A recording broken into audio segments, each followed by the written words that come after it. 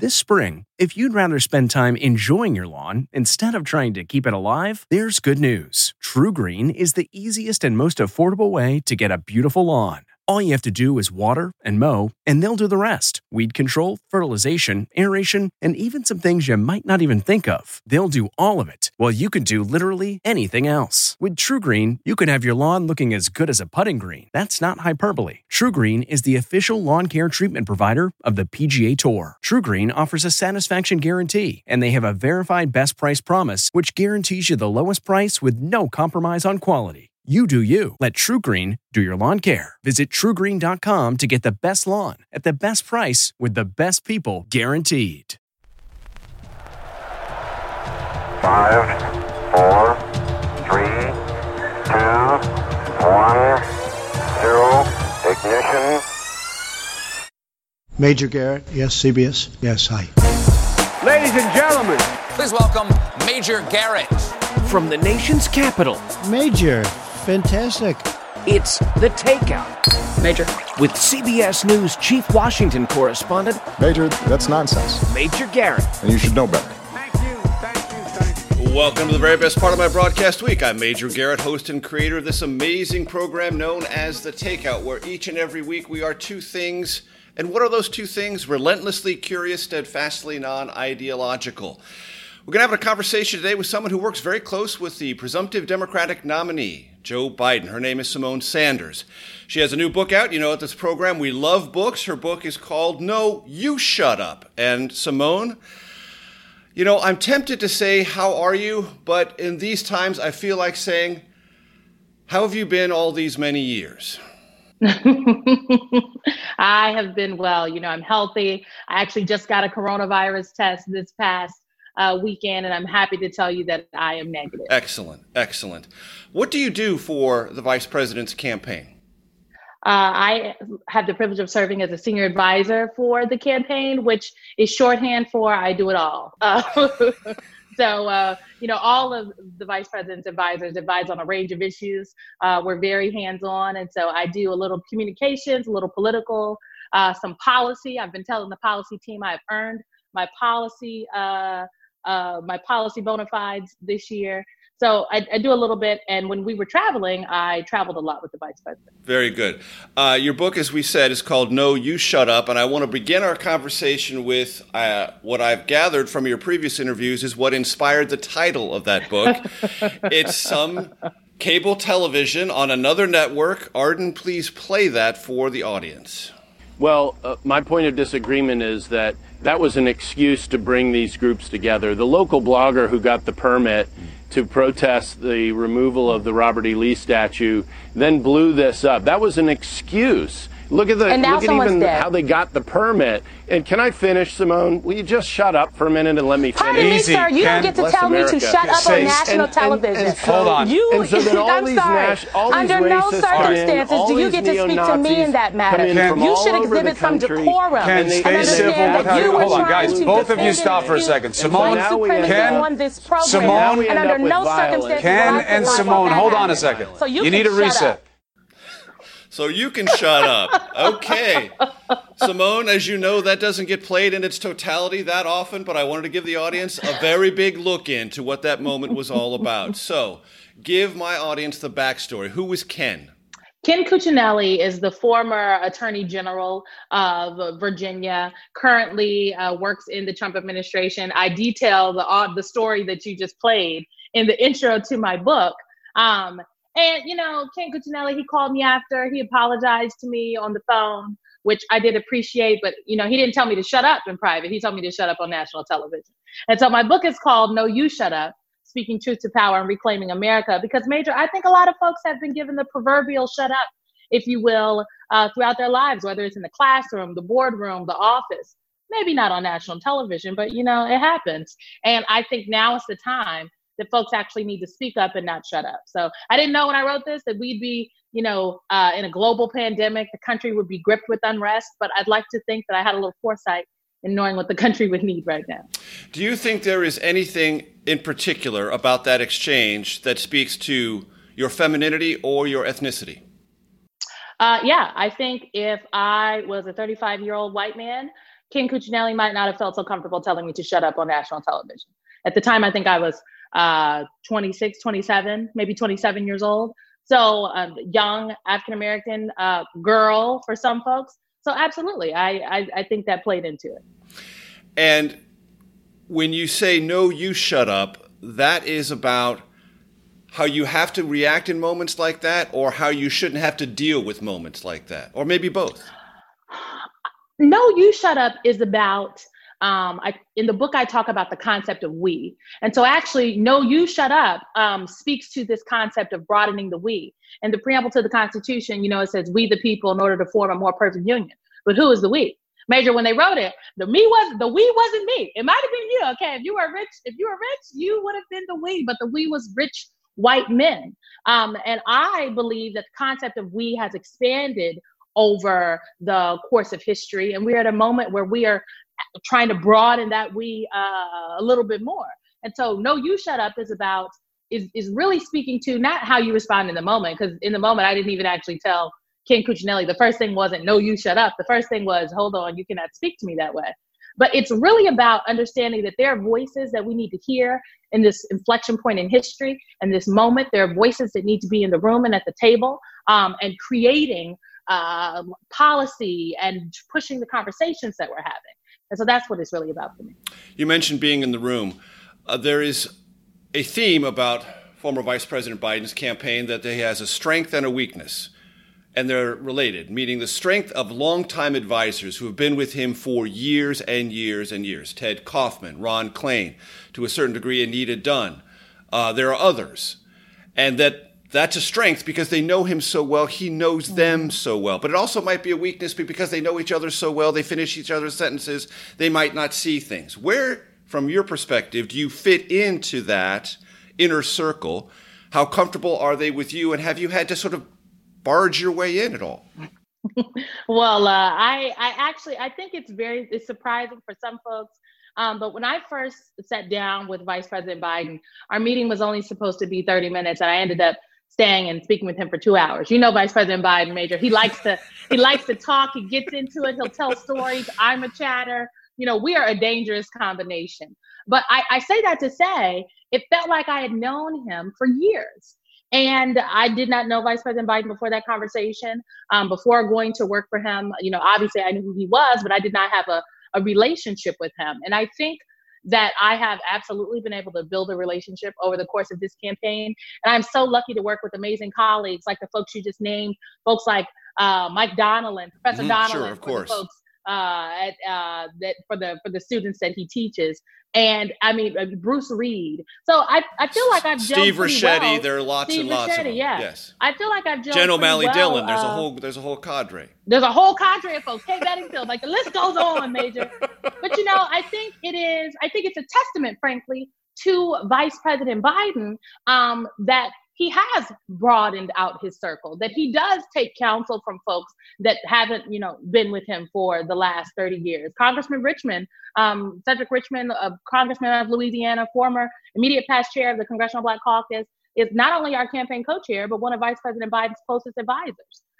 So we have I would like to argue, a good mix going on of some folks that's been there for a long time and some newer voices. And I do believe that that's how we were able to, frankly, capture the nomination. And that's how we're going to beat Donald Trump. Are you a direct report to the vice president? I do work for Joe Biden. Yes. And what I mean by that, because it's an important term of art within the industry, you call and he picks up. Yeah. I mean, look, I think it is some days I had some conversations with a couple of reporters last week, and they were very, there's lots of palace intrigue right about now about, who is Vice President Biden spending his time with? Who is he talking to? What are you all discussing? And, while we don't get into the business of detailing the former vice president's private conversations, what I will say is that there is this notion that he may not be listening to some people, that there are some people that do not have his ear. And I would just like to dispel that myth. The strength of Joe Biden is the fact that he is a listener. He has empathy. He is thinking. He's always constantly critically thinking about things and how we can retool them and make them better. So he's someone that, takes good counsel, but he's also somebody that knows what he wants, knows the direction that he wants to go. And he is interested in continuing to build a team of people that will help him get there efficiently and effectively at the same time. And I think that's what we've done. That's the voice of Symone Sanders, senior advisor to former Vice President Joe Biden, the presumptive Democratic nominee. That's the end of segment 1 of The Takeout this week. Stay tuned for segment 2, and we'll talk about who Symone Sanders worked for in 2016. Clue, Bernie Sanders. Back on the other side.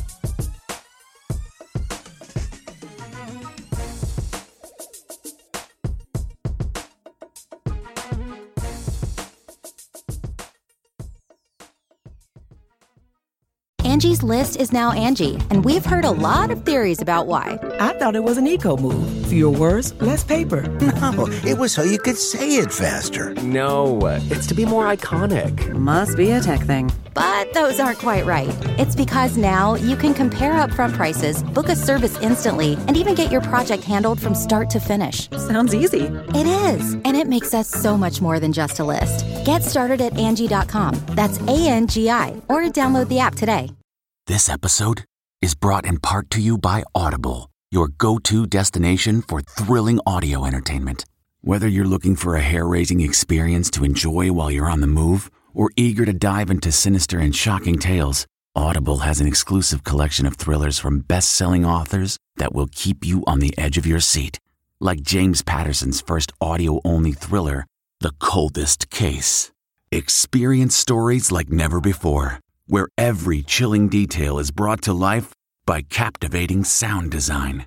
Plus, as an Audible member, choose one title a month to make yours forever. And now, new members can try Audible free for 30 days. Just visit audible.com/WonderyPod or text WonderyPod to 500-500. That's audible.com/WonderyPod or text WonderyPod to 500-500. From CBS News, this is The Takeout with Major Garrett. Welcome back. You're thoroughly enjoying The Takeout, as you do each and every week on CBSN, on great radio stations around the country, more than 70, and, of course, on Sirius XM, POTUS Channel 124. So great to be there. Symone Sanders is our special guest, senior advisor, Joe Biden for president. Symone, you worked for Bernie Sanders in 2016. Not only worked for him, you were the youngest national presidential press secretary, as I read it, in American history. Yes, that was me. I joined Senator Sanders' campaign. I think I was 25. So that was my first presidential, and I'm very proud of the work that we did in 2016. So there are those within your party and those who are not within the Democratic Party, but who might look at this and say, wait a minute, Bernie Sanders, Joe Biden, Joe Biden would be the embodiment of establishment Democratic approaches in politics. He voted for the Iraq War. Bernie Sanders didn't. He was open to normalizing trade relations with China. Bernie Sanders was opposed to that. He was for NAFTA. Joe Biden was. Bernie Sanders was against it. Range of issues and tone and vigor. They would say there's a vast difference between Bernie Sanders and Joe Biden. How do you personally bridge that gap, and how have you? Well, look, I'll say this. Senator Sanders, I went to go work for Senator Sanders in 2016 because what he was talking about on the campaign trail were the kind of conversations that I was having with my friends, frankly. Those were the kind of issues we were discussing. And when I sat down with Senator Sanders, we actually got into an argument, so I didn't think he was going to hire me. Got into an argument about the economy. Okay, Senator Sanders, his favorite thing to say is tell someone they have a fundamental misunderstanding. I'm sure you've heard it, Major. I'm sure you've heard it. You know I'm telling the truth. Yes. It's true. And so Senator Sanders told me I had a fundamental misunderstanding. We reconciled in our conversation. I ended up going to work for him. I chose to join Vice President Biden's campaign, though, in this election, because I believe that he correctly diagnosed what America was dealing with at the time. And this was in February, early beginning of 2019. And I sat down with Joe Biden, and he told me that he is running for president. He wouldn't be running if Donald Trump was not president right now. He said that Charlottesville was an inflection point for him, like it was for many people in the country. And he didn't want to sit back and think, what if he would have ran for president? And he told me that we're in the battle for the soul of the nation. Now, I think when he said that, And definitely, he repeated it when he announced. He's said it. He's carried this theme throughout our entire campaign. People said that Joe Biden was making a general election argument, that he was kind of missing the moment. Now more than ever, I think the articulation that we are in a battle for the soul of this nation, we need to rebuild the backbone of this country and unite the country, is more on point now more than ever. Joe Biden correctly diagnosed what was happening in this country before folks believed he knew what he was talking about. I believed what Joe Biden said. I absolutely agreed with him, and that's why I joined his campaign. Let me take you back to the Nevada caucuses. Bernie Sanders wins handily. How discouraged were you at that time about the prospects of Vice President Biden? We weren't, by Nevada, we weren't discouraged at all. Coming out of Nevada after having Iowa, New Hampshire, and Nevada. One could argue after Iowa, we I think the vice president described it as a gut punch. I think that is an accurate description of how many of us were feeling. New Hampshire, I think the writing was on the wall for us early, shortly after Iowa, that we were not going to be, top 2 in New Hampshire or top 3 even. So if you'll remember, the night of the New Hampshire primary, Vice President Biden flew to South Carolina. Yes. And we had a rally in South Carolina in Columbia. I was there.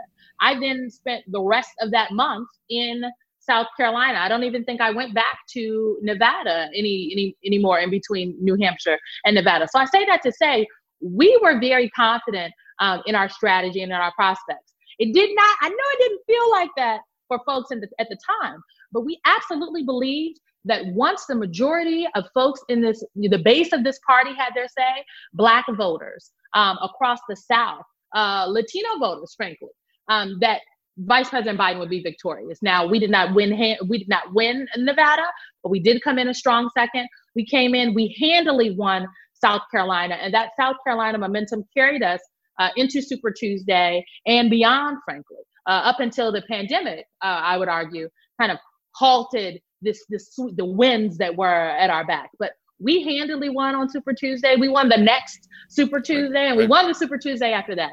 And I think that is attributed to that voters, Vice President Biden entered this race, Major, with a good amount of goodwill from voters of the Democratic Party. People like Joe Biden. He's a former vice president. They know he stood shoulder to shoulder with President Obama. They want somebody that can beat Trump. They felt like early on that he could beat Trump. That's what you saw reflected in those polls. And I think throughout a primary process, the polls go up and down.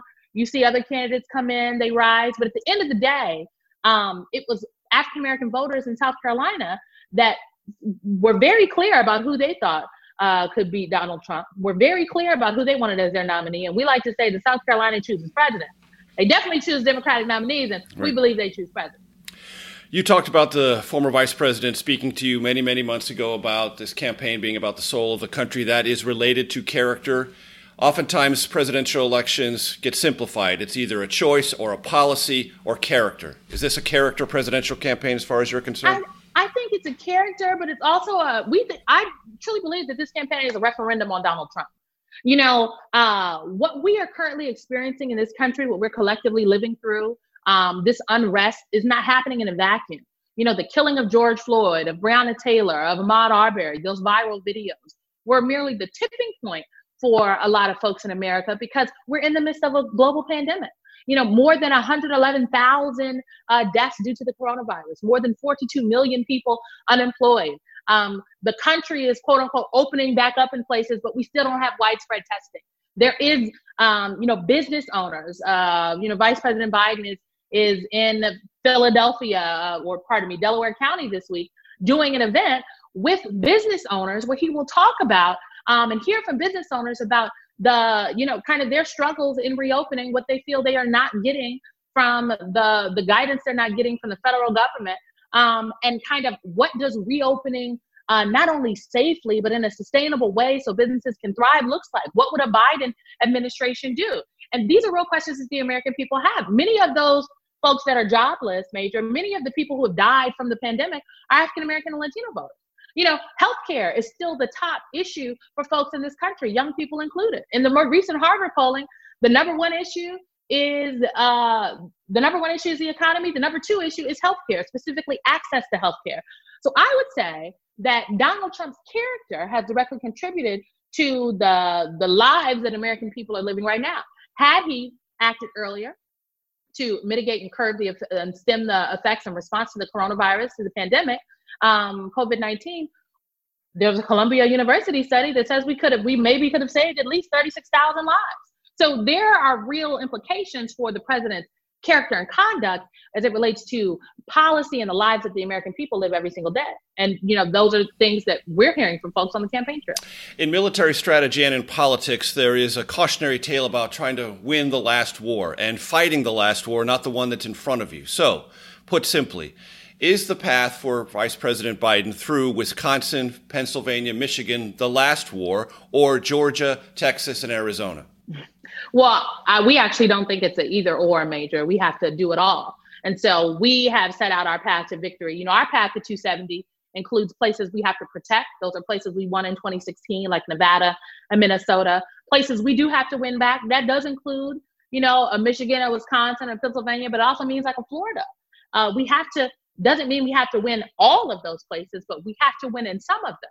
And then there's places that we need to expand.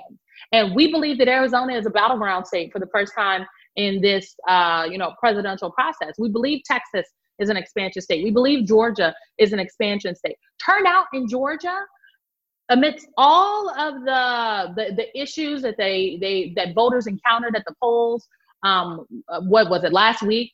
Turnout in Georgia was up from 2016. More than 1.1 million people voted early in Georgia. And that on top of the 1.1 million people that voted early, people who actually showed up at the polls and stayed in line until midnight, something they should not, to be frank, have had to do. It was unacceptable what happened in Georgia. And we have to fix those issues in advance of November. But turnout was up. So we feel good about our chances, Major. And there are many paths to 270. There's not just one narrow path. There's many paths to get there. That's the voice of Symone Sanders, senior advisor to former Vice President Biden. I'm Major Garrett. You are enjoying the Takeout. Back for segment 3 in just a second.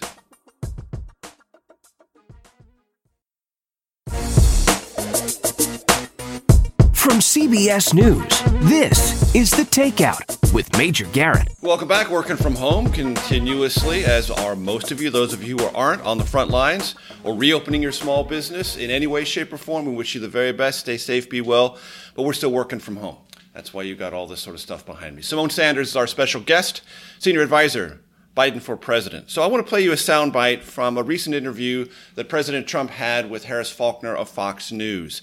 It talks about his record for and on behalf of African Americans. I think I've done more for the black community than any other president. And let's take a pass on Abraham Lincoln because he did good, although it's always questionable. In other words, the end result. Well, we are free, Mr. President. But we are did free. Pretty well. You understand what I mean? Yeah, no, so I'm going to take a pass on honest Abe.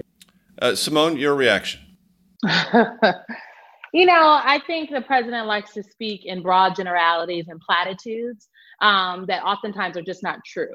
When the president, I think it was a couple weeks ago, he went to the podium, I believe he was in the Rose Garden, and touted the job numbers and said the country is reopening. He's touting the job numbers. He said that George Floyd is looking down right now, and he put words in George Floyd's mouth. The audacity for Donald Trump to put any words in George Floyd's mouth except the last words that he uttered, "I cannot breathe," as he called out for his mother, is ridiculous, is disastrous, and it's just beyond me. So the reality is that Donald Trump he can't name specific things that he's done for the African-American community. If he had specifics, he'd name them.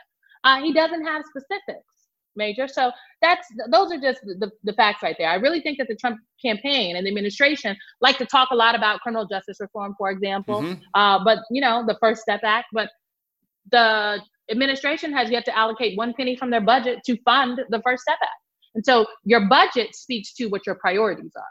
And It is clear that that is not a priority. Because I'm a recipient of things that the Trump campaign puts out, as are many people, I would say they would mention, I don't speak on their behalf, but I've gotten their emails and I've talked to them, They would say the First Step Act. They would say increases in funding for historically black colleges and universities. They would say... And I would argue that Alma Adams would correct the president and say that was her bill. All he did was sign it, that the Trump administration was not, Alma Adams of North Carolina, that the Trump administration was not involved in the crafting of the increased funding for historically black colleges and universities. So like, we can't, what we have to do in this campaign, and it's something that is, it's something we've been, our campaign has been doing from the beginning, is we have to push back on these blanketed assertions that come from the Trump administration, while also, be forward looking about what Vice President Biden's plans for America are, what his bold vision is, and ensuring that we're telling people and underscoring what it is Joe Biden has said he'll do. But I mean, like HBCU funding, Alma Adams had to tweet at the president and say, hold on now, that was my bill. So, Does it matter that he signed it and it's become real? Yes, it does matter. Look, it's one thing to say, this is the bill that I signed. It's another thing to say, this is what I've championed and what I've done. And he's conflating a signing of the bill as what he's championed. President Obama and Vice President Biden, they can take credit for the Affordable Care Act, because not only did President Obama sign it, he championed it, he pushed it. Like, Vice President Biden went down and helped get the votes. Like, there was a concerted effort on the administration's part, on the Obama-Biden administration's part, to get healthcare passed. There was no concerted effort on the Trump administration's part to get funding for historically black colleges and universities. To round out this conversation, the one other thing that the Trump campaign often points to is opportunity zones, and they are often backed up by Tim Scott, African-American senator from South Carolina, Republican. What is your reaction to that touted benefit for African-Americans in our country? Point one. And point two, would, if elected, Joe Biden continue, expand, or contract opportunity zones? Well, I think, as you know, Major, I think there are people on, one side of the opportunity zone fight that are like, these are great. And then there are other folks that are like, I don't know if opportunity zones have done what people think they've done. This is what Vice President Biden would do. We put out a plan for Black America. Folks can find it at joebiden.com/Black America. And it is a plan that has a wealth creation agenda in terms of housing, small business, a credit. Like we talk about adjusting the credit reporting system, but we also address inequities as it relates to healthcare, as it relates to the criminal justice system. So I encourage people to read that plan. Education. Vice President Biden has talked about the need for good quality education even before young people get to kindergarten. So that means pre-K on through, at this point, college, because he's talked about making public colleges and universities, four-year institutions, tuition-free for students whose families make up to $125,000 a year.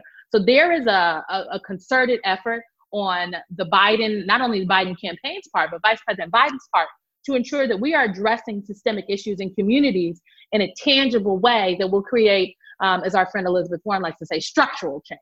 Are you prepared to guarantee that Joe Biden will outperform Hillary Clinton with African-American voters in 2020? I am prepared to what I'm prepared to guarantee is that Joe Biden will actively fight for the votes of African-American voters, Latino voters, young people, women, men, some white voters. Okay, we need white votes. Let's just be clear. He is going to fight for every vote in this country.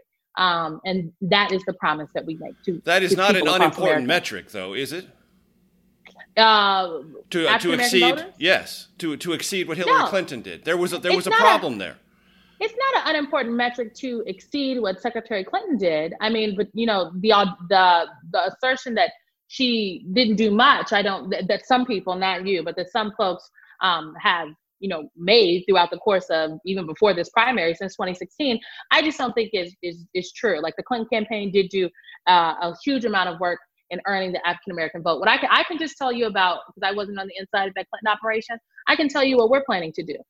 This path to 270, where I name checked all of these different constituencies and folks that make up our coalition, that coalition includes African-American men, Latino men, Obama, Trump voters, blue collar workers as well. We are not taking a cookie cutter approach, Major. The way we get to 270 is we have to go state by state, battleground by battleground. So that means what we do in Michigan is different. Not even a little bit. It's definitely different from what we do in Arizona. In Arizona, we have to run up the numbers of the Latino vote. In Maricopa County, for the first time in a decade, went blue in a federal election in 2018. So there is groundwork that was laid there. Mark Kelly, the Senate candidate, has done really great work. We plan on partnering with him. In Michigan, We've got that quote unquote woman from Michigan, Gretchen Whitmer, and Lieutenant Governor Gilchrist, who have been doing amazing work. We will have folks on the ground in every battleground state before the end of this month in June. And I'll tell you, in Detroit, for example, where Detroit, Wayne County is the county that Detroit sits in, a 1% increase of voters in Wayne County, African-American voters, would have accounted for all of the votes in 2016, would have counted for all of the votes that Secretary Clinton lost Michigan by, even though the majority of voters in Michigan are white voters. And so our strategy for Michigan is, yes, absolutely, we have to talk to suburban voters. We have to engage, blue collar workers, non-college educated voters, college educated voters, but we also have to engage African-American voters. We have to speak specifically to folks in Wayne County. And so our strategy is dynamic. It is tailored to specifically what state we're talking about, because we get to Florida, it's a whole nother game, Major, very, very different game. So that is how we are thinking about our race and getting to 270. Do you believe Joe Biden is ahead by as much as the polls currently suggest? I do not get excited by these polls, Majors. Like, we can't, because if the polling only reflects the work that we do. So I believe that we are doing the work, and we are going to continue to do the work between now and November. Is the working assumption of the Biden campaign that no matter what the polls say, you're 6 points down? Well, I don't know if 6 points down is what we're working with, but no matter what the polls say, we have to do the work. Our campaign manager, Jen O'Malley Dillon, always tells us that we can do hard things. This election is a hard thing. It's not going to be easy to beat Donald Trump. We are not running as though it's going to be easy. We are running like this is going to and is a fight, and it's a fight that we believe that we'll win, but we got to do the work to win the fight. So we are focused on doing the work. Because incumbents are odds-on favorites. Well, one could argue, look, by doing the work, Major, we are growing our base. We are ensuring that we are not taking a cookie cutter approach to our engagement across the country. I can't tell you what the Trump campaign is doing, but it don't look like they're getting new voters, Major. It doesn't look like it to me. But, I am open to be proven wrong, but I don't anticipate it. That's the voice of Symone Sanders, our very special guest, senior advisor to the Vice President Joe Biden's presidential campaign. Stay tuned for segment 4, where we will talk about the Trump campaign's ever-increasing allegation that Joe Biden is, quote-unquote, out of it. Stay tuned.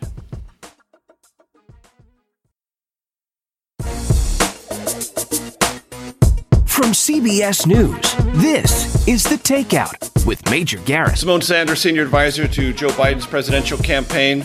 President says he's out of it. Is he? Oh, Major. No, Vice President Biden is not out of it. If he were sitting here, he'd tell you, just watch me.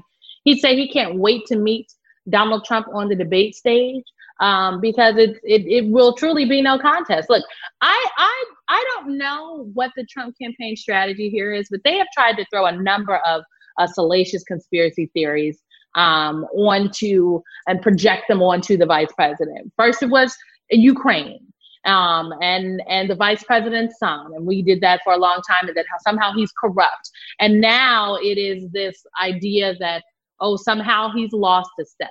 Vice President Biden is campaigning. When he was at home, like most of America, we were holding virtual events daily.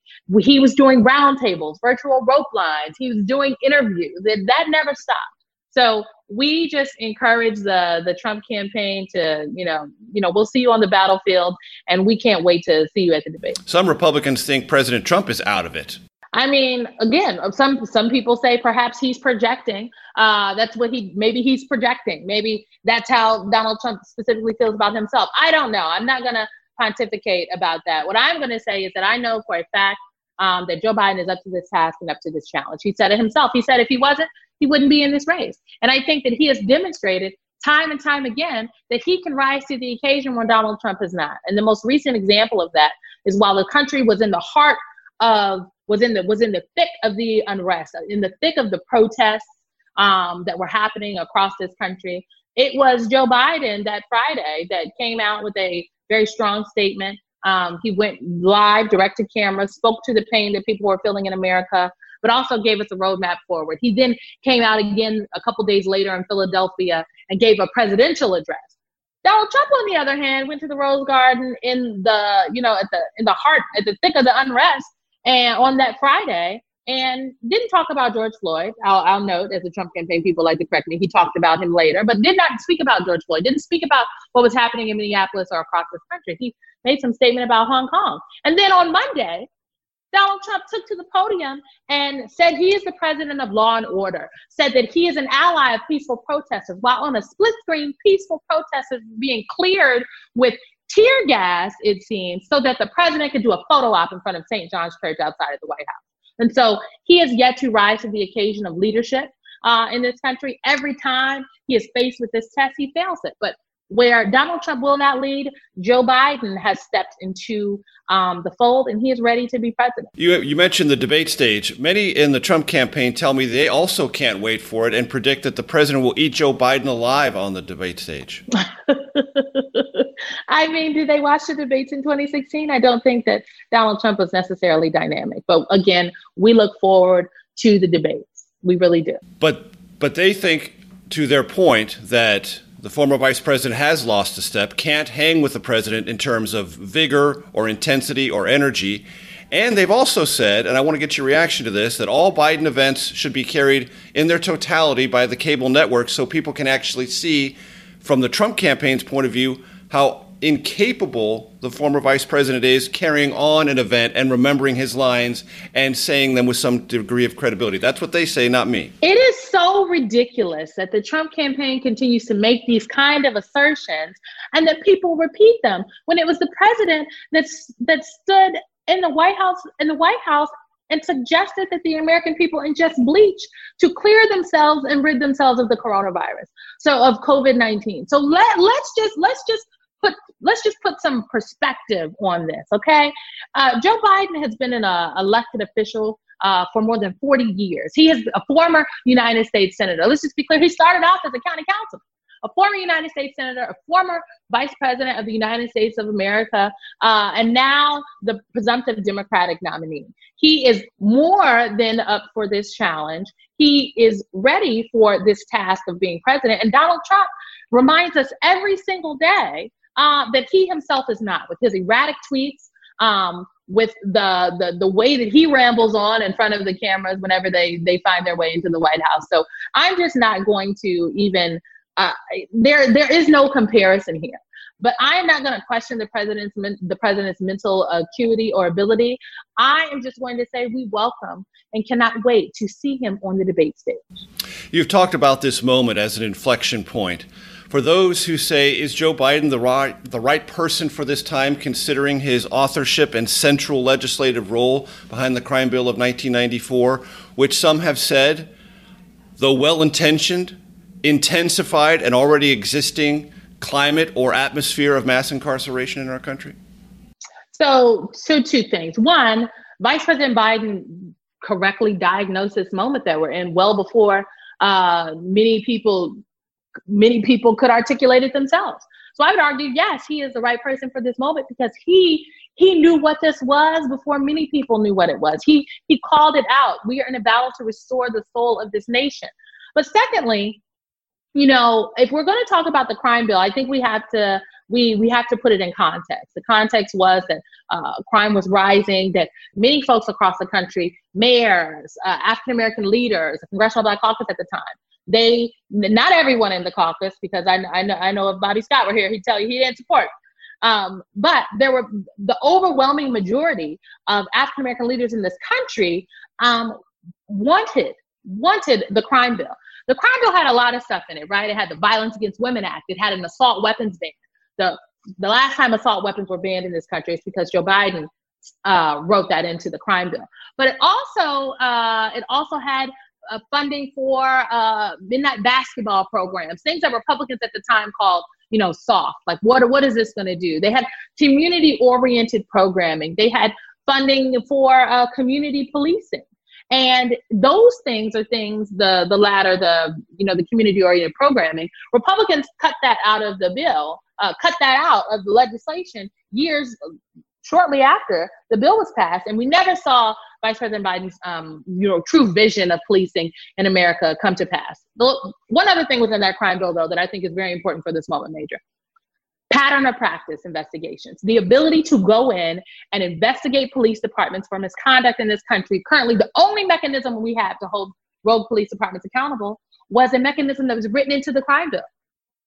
Early on in the 90s was written into the crime bill. And so Vice President Biden has called for, in his current plan, for expanding pattern of practice investigations to include prosecutors' offices, because prosecutors are sometimes also some of the worst offenders, to create a task force on prosecutorial discretion, to ensure that the Department of Justice, the Civil Rights Division, have the resources that they need to conduct those pattern of practice investigations, to give subpoena power to the Department of Justice for those investigations. They currently don't have subpoena power.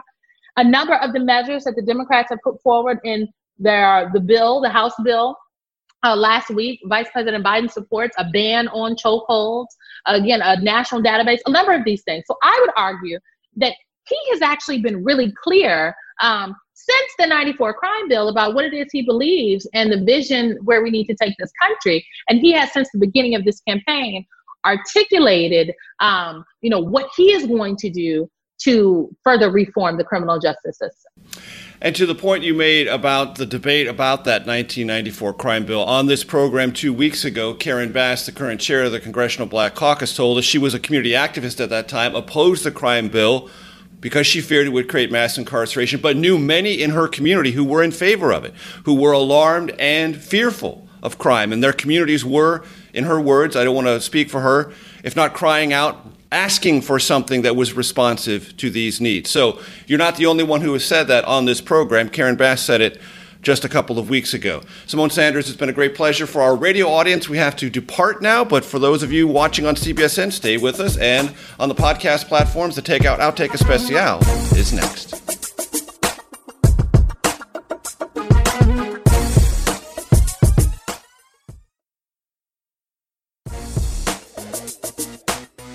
From CBS News, this is The Takeout with Major Garrett. Welcome to your Takeout Outtake Especial. I'm Major Garrett. Our special guest, Symone Sanders, Senior Advisor to Biden for President campaign. That would be Joe Biden, former Vice President. If you have been listening all along, you know that Symone is an African-American woman. She has her hair cropped tightly. She is from Nebraska. So, Symone, I want to ask you, in your life, did your parents have the talk with you? And for those in my audience who may still not know what we're talking about, tell them what it is. The talk, and I'm using quotes for folks who are listening, the talk is a conversation many African-American parents, or people, frankly, that have African-American children, and may not be African-American themselves, have to have, unfortunately, with their children, their sons and their daughters, about what to do when you encounter the police. To keep, if they pull you over, keep your hands on the wheel, don't talk back, don't make sudden movements. Just turn over your license, because the goal is for you to get home. I have 2 older brothers who I have witnessed them having that talk. I have had the talk. I have a younger sister. She has had the talk. And in my book, I tell a story about that I told to Senator Sanders about how when I was in college, I was on my way to the library one night, leaving my parents' house, and I get pulled over, and one of my tail lights is out. They run my license and they tell me that I actually have a warrant out for my arrest. And I'm like, a warrant? And it's a bench warrant. Bench warrants are issued when you have unpaid tickets. I had unpaid tickets, and they issued a bench warrant in my name because I had tickets that I just didn't pay. I had never been pulled over before. I asked the officer if I can write a check, if I can do this on Monday. And he's like, oh no, we have to take you to jail. And the officers then take me out of my vehicle. They handcuff me and they put me in the police cruiser. They do wait until they wait until my roommate can come and grab my car, and they take me to jail. When I pull into the stall, for folks who have never been to jail, there's only one car allowed in the stall at the time. They don't want the folks they've arrested mixing and mingling. When they take me out of the car, I'm waiting at the door to be buzzed in, and they tell me that they have found my marijuana. And I am confused because I did not have any marijuana on my person. We then go into the police precinct, and for about 25, 30 minutes, the officers are pressuring me to say that this is my marijuana. And they're telling me, they're putting pressure on me to say that, to cop to the charge of having possession of marijuana. I couldn't believe it. At the time, I worked at the mayor's office. I knew my city councilman really well. I talk about in my book how I grew up in a close-knit African-American community. And so I asked for my phone call, and my phone call was to my father. And I asked him to call the city councilman on three-way and tell him that I was in jail. They tried to make me cop to a marijuana plea. They arrested me, and I would like someone to come down here because this is egregious. You know, my privilege protected me in that moment. No one cared, like the opposite, like no one cared that I worked at the mayor's office. They didn't care. They didn't care what school I went to. Like none of that. But my privilege of my ability being able to call and someone to come down and advocate for me protected me in that moment. Everyone doesn't have that privilege. And so I would just say the issues of, currently we're having a conversation about, overreaction and over responses of police departments and the disproportionate ways in which Black and brown people in this country die in police custody and or are killed by police officers. And it's a real fear that folks have. I mean, when I was a Harvard fellow, I was arrested at the airport for I was literally arrested at the airport. 10 officers came. They put a knee in my back and handcuffed me. And for what? All I could, because my bag was extended, Major, and the TSA agent, I would not step out of line to close my bag up. And so they called the police.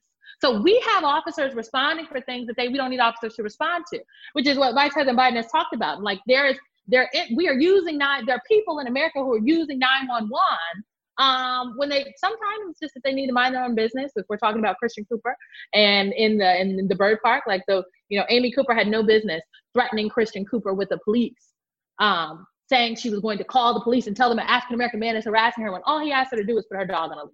So we are calling the police in this country for things that we actually don't need the police for. So there's just a rethinking that we need to do in this country, and I'm glad we're currently having the conversation. So one of the things we do in this fun and games part of the program is we ask 3 questions. It's been asked of every single guest we have. So take them in whatever order you prefer. Most influential book in your life, your favorite movie, or one of your all-time favorite movies. And if you're going to indulge yourself musically, what kind of artist or genre are you most likely to listen to? If I'm going to indulge myself musically, well, first I'm going to turn on the Savage Beyonce remix, Meg Thee Stallion, but then I'm going to turn on some J. Cole. My favorite movie, right? And what is my favorite movie? I'm a classic, The Lion King. The Lion King is still a classic. I love it. Not this new Lion King. I'm talking about the old school animation. Came out in 1996, 97. My favorite book at the moment, mine. Right, of course. No, You Shut Up, yes. Of course, but we asked that in terms of books that have had an influence on you, that you read and had a different perspective about yourself, about life, or your path forward. If there's anything that falls into that category. Ibram X. Kendi's book, I believe it is out right now. And oh my goodness, I feel terrible because his name is escaping me. It's on my other bookshelf, but I love Dr. Kendi. I think he is amazing. He talks a lot and he teaches a lot about how to be an anti-racist. He's a professor at American. He is just brilliant. So I encourage people to, buy anything he writes. And for those in my audience who want to be better at this conversation, who are white, who are wondering, have I grown up with privilege and not even understood it? What would you tell them to either help them have a conversation better or make them feel perhaps differently about this moment? Look, what I would tell them is this. There are people in this country who do not know what it feels like to go through the world and understand that they are different, to be constantly reminded that they are an other. But there are people in this world who are African American, who are Latino, who are Asian American, Pacific Islander, who are trans, who are LGBT. There are people in this world that know that every single day when they leave the house, they are reminded that they are other. Every single day when I leave the house, I'm reminded that I'm a Black woman in America, a bald Black woman. And people make assumptions about me based on what I look like, about what I know, what I believe, where I went to school. They make assumptions about me based on what I look like before I've even said a word. And so I would encourage, white people who are interested in having this conversation and being better to just think about, are you reminded when you leave the house every day that you are a white person? Probably not. Probably not. And understanding that there are people when they leave their house every single day, they are reminded that they are Black, they are reminded that they are Latino, they are reminded that they are a person of color. And how would you feel if every single time you walked into a room, every single time you showed up somewhere, someone was constantly reminding you that about the color of your skin and making assumptions about what that means about what you can and cannot do. And I think just, that understanding will help people think a little bit more critically and be better accomplices, as I like to say, because I don't want any more allies. I want accomplices, Major, because accomplices go down with you. Allies are over there standing there talking about they had an alibi. I want an accomplice in the work. Symone Sanders, understanding the difference between allies and accomplices. I'm glad you added that. Thanks very much. It's been a pleasure. We'll see you down the road. Thank you. The Takeout is produced by Arden Farhi, Jamie Benson, Sarah Cook, Ellie Watson, Zoe Poindexter, and Jake Rosen. CBSN production by Eric Susanen, Grace Seegers, and Daniel Peebles. Follow us on Facebook, Twitter, and Instagram at Takeout Podcast. That's at Takeout Podcast. And for more, go to takeoutpodcast.com. The Takeout is a production of CBS Audio.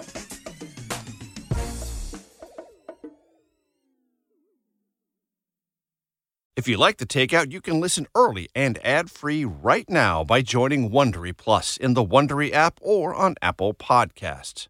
Prime members can listen ad-free on Amazon Music. Before you go, tell us about yourself by filling out a short survey at Wondery.com/survey. Look around. You can find cars like these on AutoTrader. New cars, used cars, electric cars, maybe even flying cars. Okay, no flying cars, but as soon as they get invented, they'll be on AutoTrader. Just you wait.